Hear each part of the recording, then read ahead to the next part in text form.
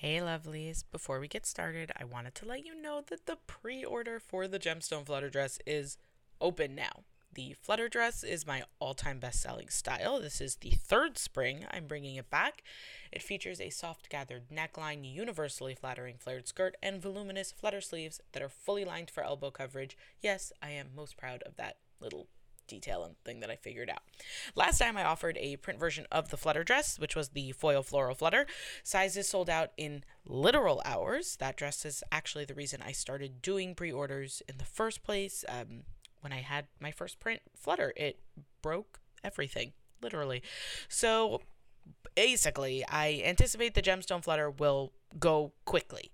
If you'd like this uber popular dress in a print that I custom designed, pre-ordering is the way to go. The pre-order cannot sell out, and pre-ordering guarantees you get the size you need without any stress. The pre-order closes overnight on Tuesday, March 1st, so the day after this episode goes live if you're listening to it in real time ish. And all pre orders are guaranteed to ship by April 4th. That is exactly 2 weeks before Pesach. That's also when I'll be bringing in limited stock of the gemstone flutter, and there will be no time to do a restock before Pesach. So, especially if you'd like the gemstone flutter before Pesach, pre ordering is your friend. This is the way to have the opportunity to basically just cross one thing off your list now and not have to stress about it. You can get yours by going to impactfashionnyc.com. Oh, and if you're looking for something with a little more instant gratification, you can still shop the flutter dress in 4 different solid colors also by going to impactfashionnyc.com. Some sizes are sold out and others are running low, but availability is still pretty good, and there should be something there for every size. There was last time I checked, so it's definitely worth checking out. Thanks for your continued support and enjoy the show.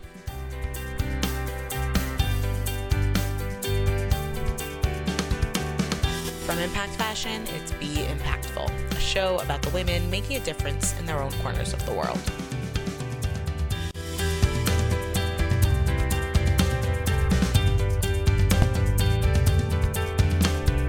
I'm Rifki Itzkowitz, and on today's show, I talk with a therapist about the power of storytelling and how it can help us connect to each other. She shares what the cult of culture is and what it tells us, how we can replace neurotic thoughts to better serve us. We also talk about modesty and holding on to our moods and feelings.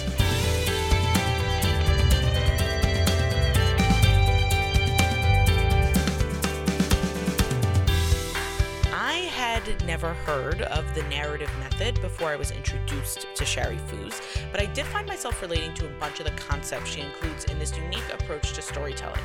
There's real power in connection, and I'm glad I have the opportunity to learn more about this system. As a little kid, I was really excited. I was really excited by the world around me, and I like to demonstrate that in my impromptu dance and other performances. I had my own show. Only I knew about it, but it was a good show. It came in on time, and I think it appealed to a large audience. On time and under budget, right? There you go. So was there something about, the way that you grew up there, or, just being that, kid who had this zest for life that made you want to become a marriage and family therapist? Well, actually, the piece that had to occur in order to bring that full cycle was that I was in a very abusive home, and my father in particular.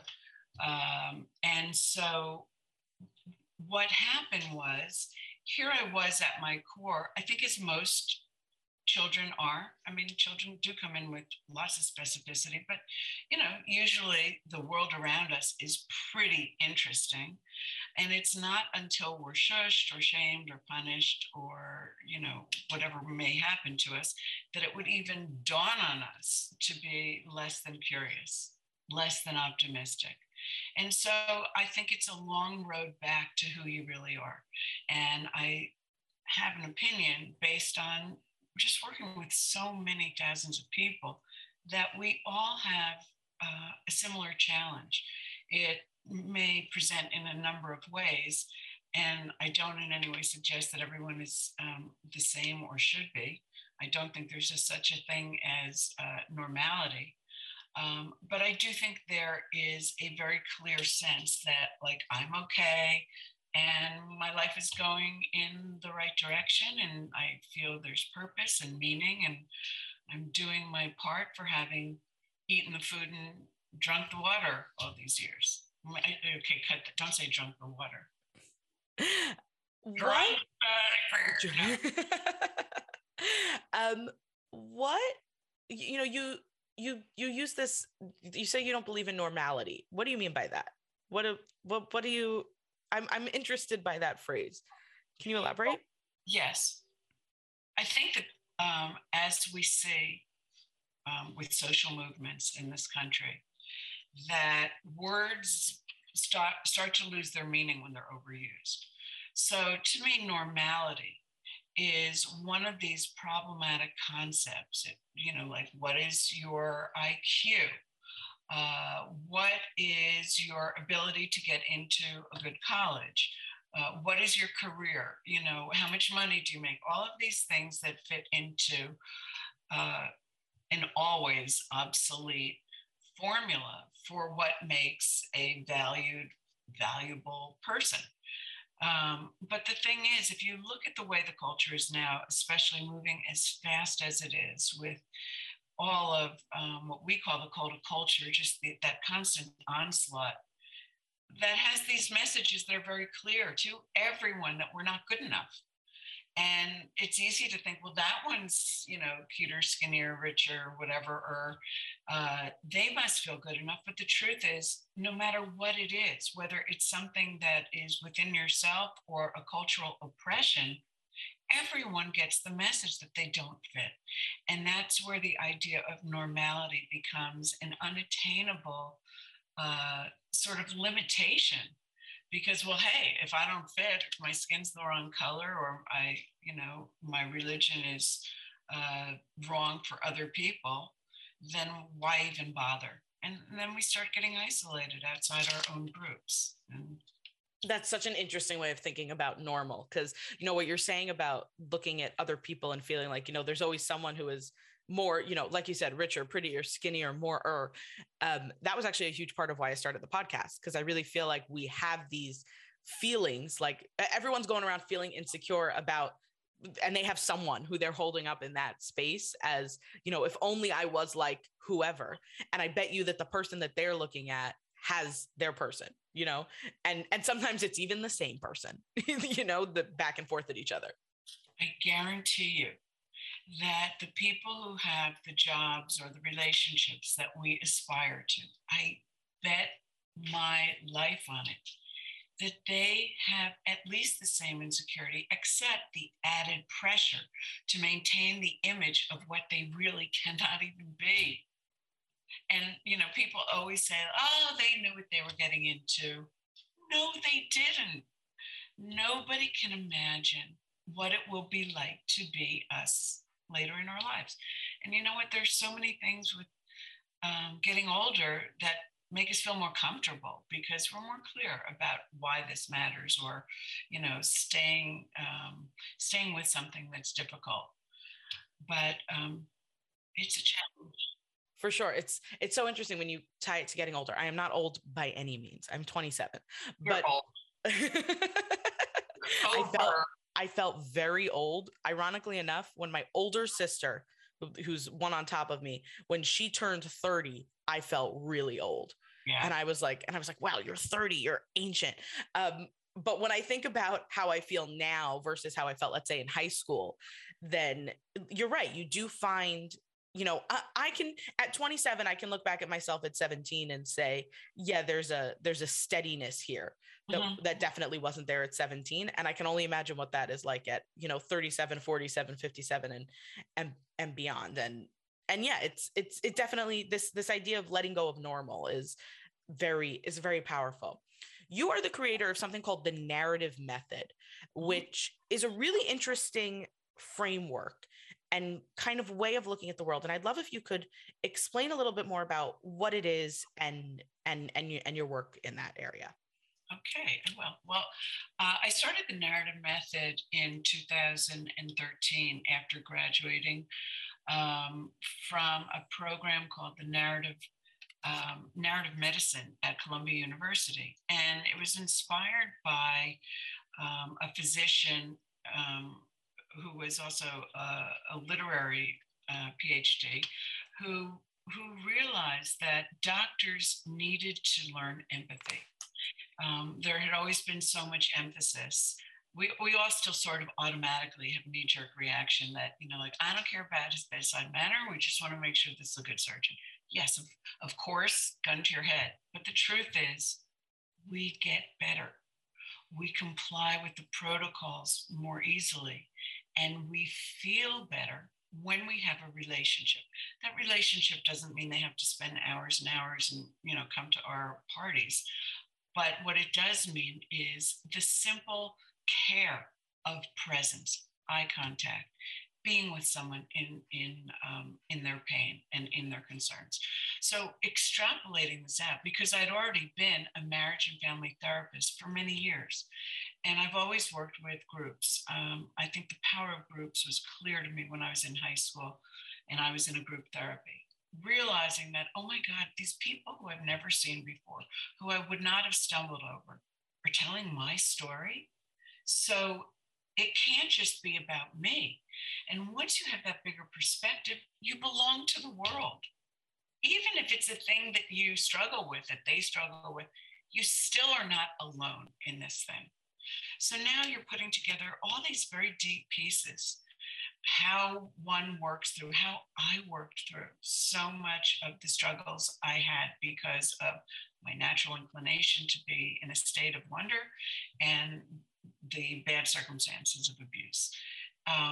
So putting together all of these pieces, I started the narrative method as a group experience, not psychotherapy, more of a sociological experience where we can come together as diverse individuals and groups, companies, organizations, universities, whatever population, to come together in groups and simply listen to each other's stories.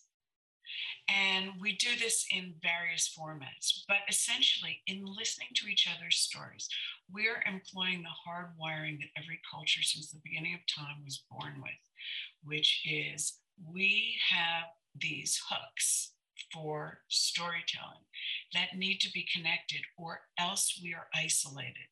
And within these stories are the sense of not just information, danger, news, how to be in our culture. All of the information is embedded in the way we tell our stories as well as the content. So because it's also the very funnest thing in the world to do, and because it allows you to skip through the discomfort of small talk that goes on too long, you get to know people very quickly.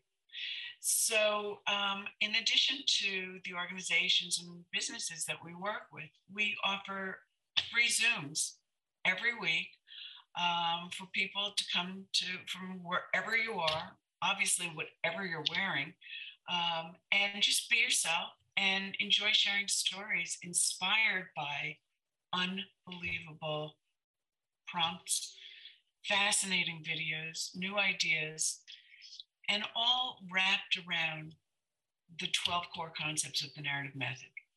And these concepts are all designed to be a combination of perspectives and tools about how to deal with the cult of culture and the way that it interferes with who we really are. You've used that phrase cult of culture a couple times in only the few minutes that we've been talking. What is that? What do you mean by that? I'm going to read you the exact definition. Cult of culture, which I conceived of long before the internet, because I grew up with it too. It's the messages from the media, marketing propaganda, social media, and noise on the internet that confuse and shame you into conforming to groupthink, unattainable standards, and superficial opinions. So it kind of sounds like, okay, let me backtrack. I had an experience in college where we had to debate an issue. We were assigned, at the time, France was banning hijab. Mm-hmm. So, and this was part of also some kind of cultural class or whatever. So we had to pick out of a hat either to be for or against the ban. And then on the day of the assignment, we were split into these two teams, and each side had to argue their point. A couple of people randomly, and the professor didn't tell us who before would be who that would be, were assigned as like the judges, I guess you could say, like the moderators or whatever. And I was one of those moderators. I was on the day of, I was really annoyed actually, because I had done the work and then I was like, oh, well, your work, whatever, hand in the paper, but like, you're going to do this other thing. So I was picked as one of the moderators, and I used a phrase basically, and each side argued their point for and against the ban and why it's important, blah, blah, blah. I still have the opinion that bans like that are harmful and are wrong and should not, like, no. And I used the phrase towards the end of that day. I said something like, I think that we all know what the right answer is here. And the professor actually came up to me afterwards and said, I just want to let you know that kind of phrasing is like, you can't say that. What she basically meant was that, by assuming that there is like an overarching right or wrong answer, then you're othering people, and you shouldn't be speaking like that. So I apologized, and that was that. Like, I apologized to her. No one in the class seemed to particularly care, so I didn't feel a need to make an apology to a class. But it seems to me like this cult of culture is these assumptions that we make about what the quote right answer is. Yeah, like what people think of as political correctness or something like that, that there's a way that we should be thinking. And if we're not thinking like that, then it's a shameful thing that we need to be keeping to ourselves. Is that kind of a right way to go about thinking about it? Absolutely. And by the way, who is the they that decide? It's there's not like a little secret department, where they keep the shades down. we all tend to be, either self-identified or identified by others as belonging to one or the other group when it gets down to one group or the other. But typically we are just split in a zillion pieces and kind of not encouraged to consider something on our own. I think the point is well taken, that there's not one monolithic right or wrong. But even that goes too far when people see the need to debate, things like do unto others, or, thou shalt not kill. Things like, really? There's really a gray in there? I don't think so. But we have gotten to a point where we lose the ears of other people if we don't state things in the most vanilla way. And then, when you take your passion out, I just don't know how we're going to change the world, Right. What are some of the harms in that? Because I do think that to a certain extent, there is value in having everyone behave. Like, there is value to a certain point of having this, like, I like you said, you gave that extreme example of, thou shalt not kill. I also think, like, thou shalt not be a butthead to other people. Like, that to me is just, that's something that we should all kind of agree on. And I do think that there's value there. There's value there in having those kind of rules that we all agree on. But at what point does that get too far? And does that become something problematic? That's such an important point, because that is positive social conformity. Like, you get to the traffic light, it's red, you stop. Somebody cuts you off. Here's an implicit rule, but maybe don't give them the finger. Maybe just take a beat to realize, maybe they didn't wake up to wreck your entire life. Whatever. We need positive social conformity. That is, at the very least, thou shalt not kill. We need to infuse children, adults, and each other with the permission to consult the kindest part of ourselves. Come on, guys. I mean, that is very, very opposite from negative social conformity that is designed to either sell soap or keep people, divided and separated, conquered, however you want to look at it, to win your side of an argument. But it is imperative, especially with 8 billion people on the planet and a pandemic and 8 billion people who kind of deserve to eat and drink clean water. We must be concerned outside ourselves. And the way to ensure that those things can be done fairly requires some positive social conformity. Yeah, I hear that. Yeah, the idea of positive social conformity versus negative. It's an interesting topic and an interesting way to look about it. One of the things that, these core concepts, which are, these core concepts of the narrative method that are a way to kind of find ourselves within this cult of culture. I think a way to find, what are our true opinions, and what are the things that we really feel are important, not the things that we've been told should be important. One of the topics that you talk about a lot is something called relational mindfulness. And I'd love for you to just explain what that is and go a little bit more in that, because it's a fascinating concept and I'd love for people to learn more about it. Cool. Well, as I said earlier, I think the power of the group, which people who come from healthy families experience, it's this feeling of people want to know what's going on with you. People are supportive of you and so forth. Well, not everybody has a healthy family, or maybe they had a good model, but then their work environment isn't safe, whatever. Whatever we can do on our own to create meaningful relationships, one-on-one or in groups, has a really strong rippling effect for us as individuals and the larger culture. So in the past, I grew up in the me generation, and the idea was, I would do what I wanted to do because I wanted to do it. And we saw yoga and mindfulness and meditation and all of these practices that help people get more in tune with themselves. And that's all great. But relational mindfulness takes it a step further and says what's more delicious is yum, you, us, and me less. Because when you live with purpose, it has to necessarily be extended outside yourself. So when you have a relationship that really is cherished, or just someone that you have to live with, and it's in everyone's best interest to find ways to make it work.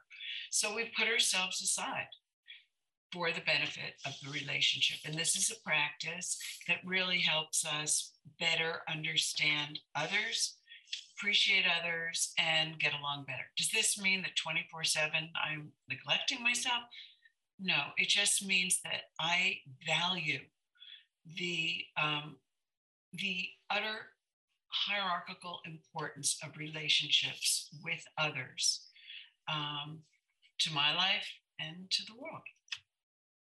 Yeah, that makes sense to me.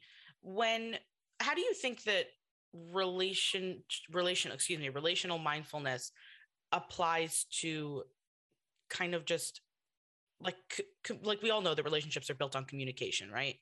So, and everyone says what's your secret to a great marriage? It's communication, which I don't know if anyone really even knows what that means anymore. I certainly don't know. Like, we talk to each other all the time. Is that communicating? I guess so. But it's, how does relational mindfulness play into how we communicate within our relationships? Well, the communication is conscientious.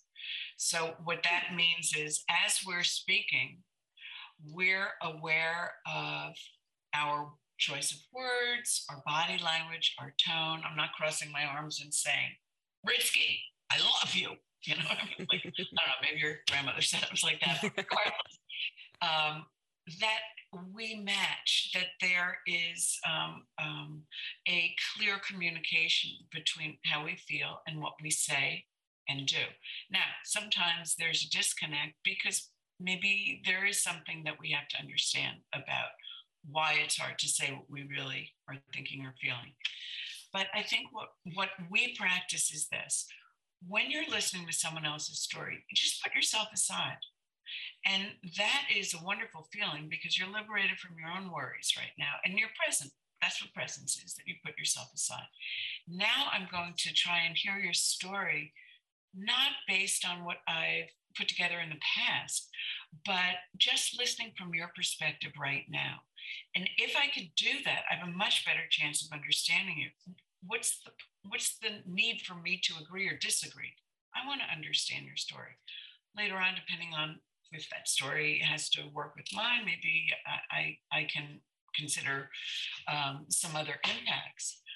But it's that easy to hear people. When you listen to the story of someone whose values are really different, who you disagree with profoundly, maybe they've done something that you just would never do, you don't value, et cetera, et cetera. But if you truly put yourself aside and listen from their perspective, it's not that easy to put yourself aside, but if you attempt to do that, you have a far better chance to understand at least the way they're thinking.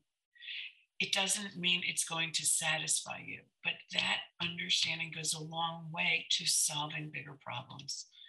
And so relational mindfulness is just a way to live with the appreciation that other people also have internal lives. Other people probably think that the things that matter to them matter or should matter.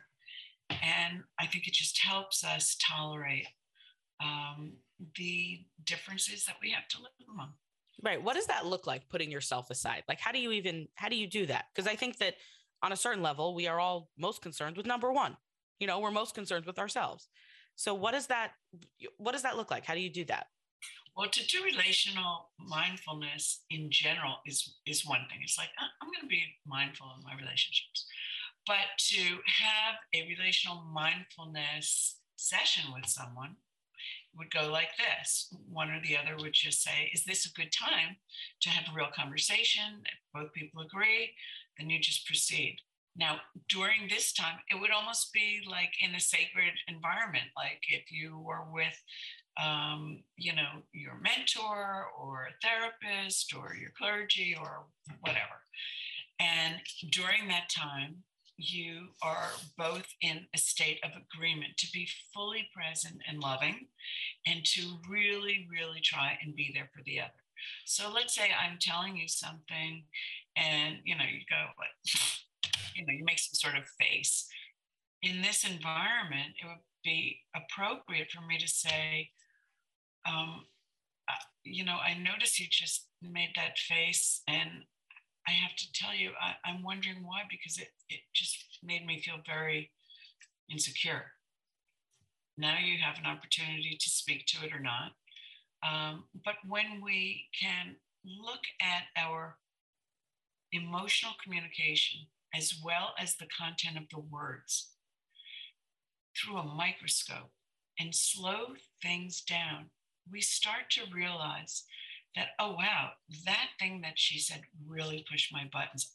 I didn't even consciously realize I was making that face. We don't do this to attribute blame.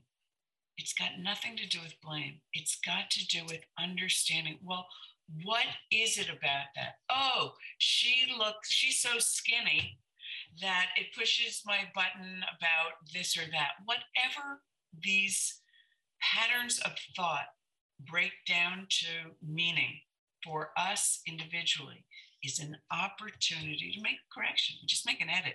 Oh, that's not true. That's like a younger me misperception, blah, blah, blah. Right. Yeah, it's the kind of thing where I found where one of my favorite things to do in conversation, not necessarily favorite, but one of the things that I'll make sure that I'm doing if I'm having an important conversation, whether it's, with a friend or a family member, my husband, whatever, that I will, like, if we seem to be at a weird, like, stuck, where, let's say I'll use a conversation with my husband example where he seems to just be saying the same thing over and over again. And I'm saying the same thing over and over again. And it doesn't seem to me like we're really even disagreeing, but we're all just stuck in this loop. What I'll actually, and we both do this actually, which is, I think, kind of funny, but I'll say, okay, correct me if I'm wrong, but it sounds like you're saying blah, blah, blah. And he'll go, yeah, that's exactly what I'm saying. I'm like, great. We're on the same page. Like that's what I'm saying also. And it's a great method to just kind of establish where everyone is. And like you said, when it comes to to a, to like a body language or whatever, a weird face or something, be like, well, don't make the face at me. Come on. What was the face about? And being in tune to those things really does make it much easier to communicate, to get your point across and to also understand where the other person is coming from. And also, I love your use of the sense of humor. Come on, what's that face about? When you already have an intimacy and safety established, you can sometimes cut to the chase and even get your spouse to go really deep because they're not that defended at the end of the day. But there are still things that we see, not just with friends, but with spouses, where we are defended for reasons that have nothing to do with our relationship. And so I believe the deeper we can go with each other, the more we can liberate each other and heal from previous misconceptions or, things that really don't need to be carried forward. Right. You've mentioned this, these previous misconceptions and, things that we kind of assume to be true. It's come up a couple of times already.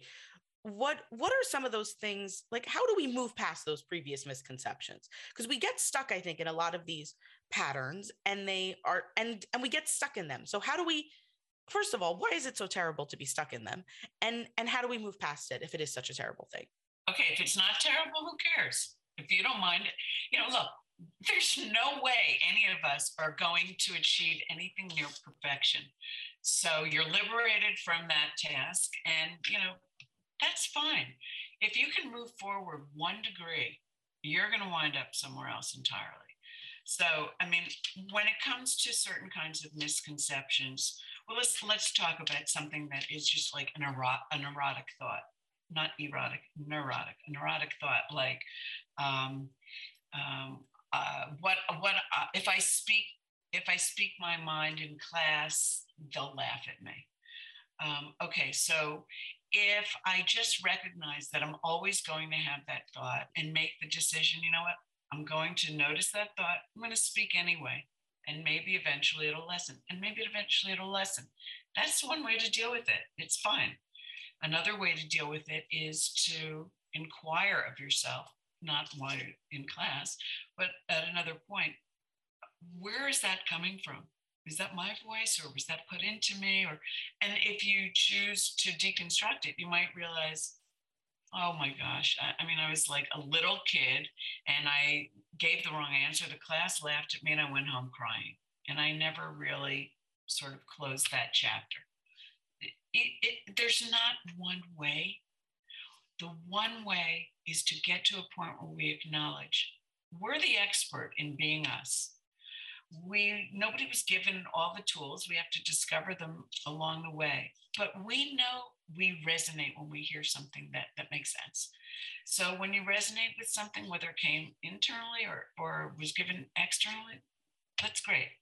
There's no law about you should think these are good thoughts, these are bad thoughts. For some people, that little bit of angst before they publicly speak, maybe they say that keeps me on my toes. So I'm not here to interpret for others, Right. Yeah, it's I guess so. Yeah. Yeah. I'm a little dissatisfied with that answer because I'm always looking for the secret recipe, and you're telling me there isn't one, which makes me a little annoyed, but whatever. We'll have to deal with that disappointment a different time. But hang on a second. First of all, I love the way you think, and I love the questions you're asking me. People don't typically ask these kinds of questions. So, I mean, you've got a really great analytical mind. I'm not going to tell you anything you don't already know, but the fact that you just said, I'm disappointed in that answer because I like answers, that alone demonstrates so much about who you are. You're not afraid to show me and your audience and yourself that you have that sense of dissatisfaction with something. You're not judging that dissatisfaction as like, what did I do wrong for being left feeling dissatisfied?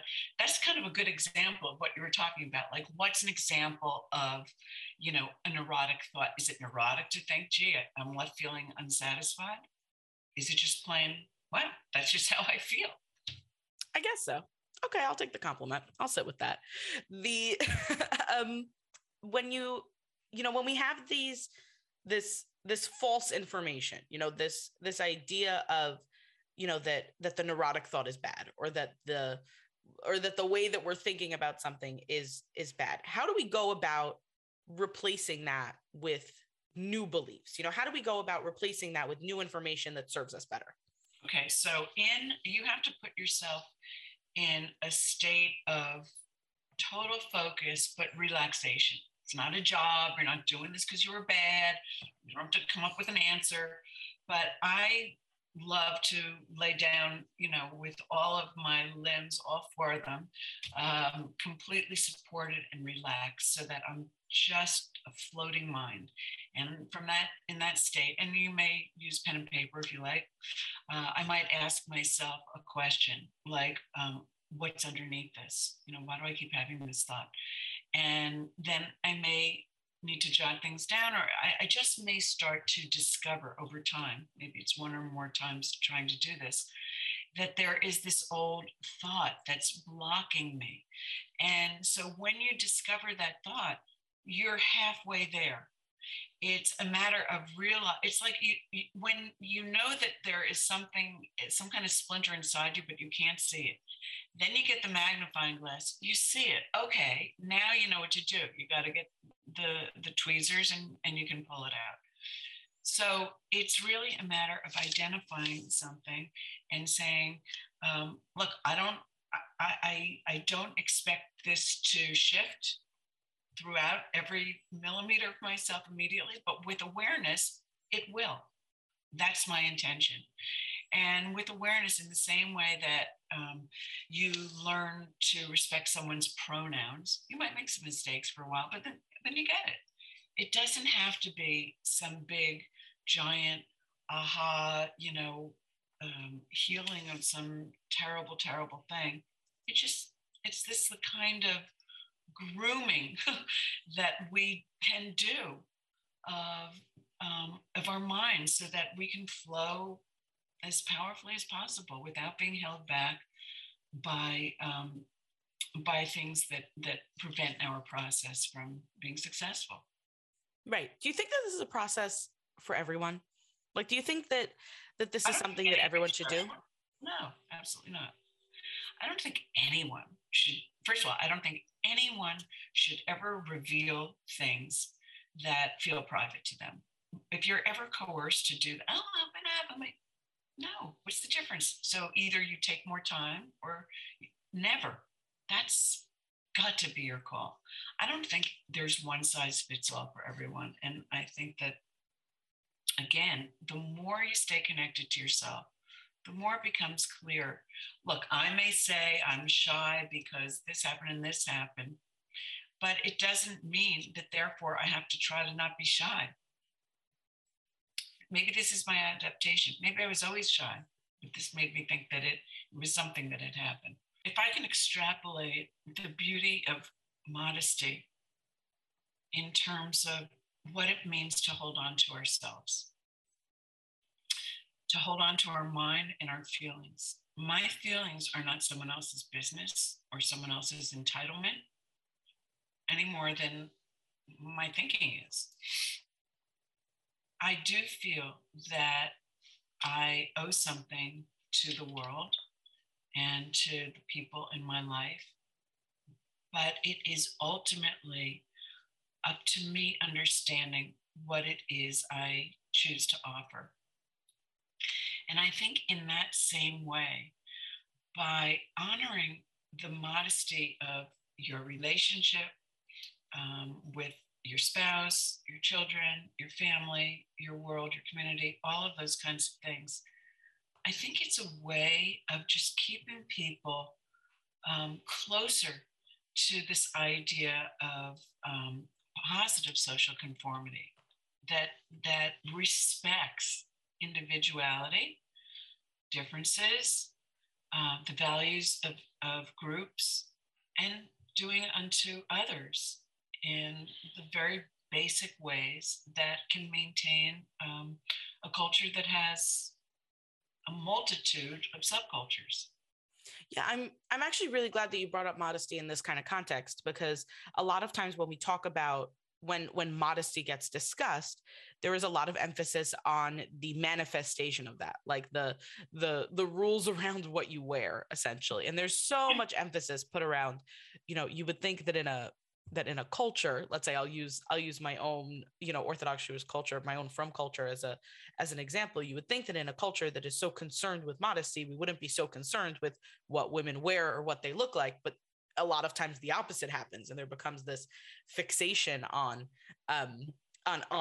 what women are wearing and what we look like and all of that. And when you extrapolate it in the way that you just did and apply it to, the ways that we feel, being modest in our feelings and in our vulnerabilities and who we choose to share that with, that's a really interesting way of looking at it and of applying it from a different kind of perspective that, to me at least, is really more the truer meaning of that whole concept. Absolutely. And again, we all are capable of falling into judgments. Even if you remove yourself from the internet and all of those influences, you can't completely avoid signage or, there are things that happen. And what you're talking about that can happen within subcultures, judgments and so forth. Again, I think the best way for us to deal with these things is to just circumvent shame and punishment and appreciate what is it about this that is making me feel I must be in competition. And, chances are you're not alone in that. And if there are other people that you feel safe sharing that with, well, then that's the narrative method. That's the opportunity to say, oh, wow, we both share these difficult feelings or these joyous, loving feelings that I may have thought was just something that was unique to me. And I actually feel accompanied because I realize I'm not alone. Yeah, that's a very cool way of looking at that. I really appreciate that perspective. That's an interesting way. If this has been, I got so much to think about now. I got so much to think about. This has been such a fantastic conversation. I so appreciate you coming on and sharing the narrative method with me and with the listeners. If somebody wants to learn more about you, what you do, where can they go? Thank you. I have super enjoyed this as well. They can go to thenarrativemethod.org. You can learn all about us and see the programs we offer. You can get our cards, the TNM DIY Human cards. They're conversation cards with really profound, thought-provoking, fun, funny, and connective prompts. So you can do it with your own group, your family. You can do it one-on-one or as writing prompts. And then you can sign up for our free weekly Zoom-ins. Thursday nights are conversations.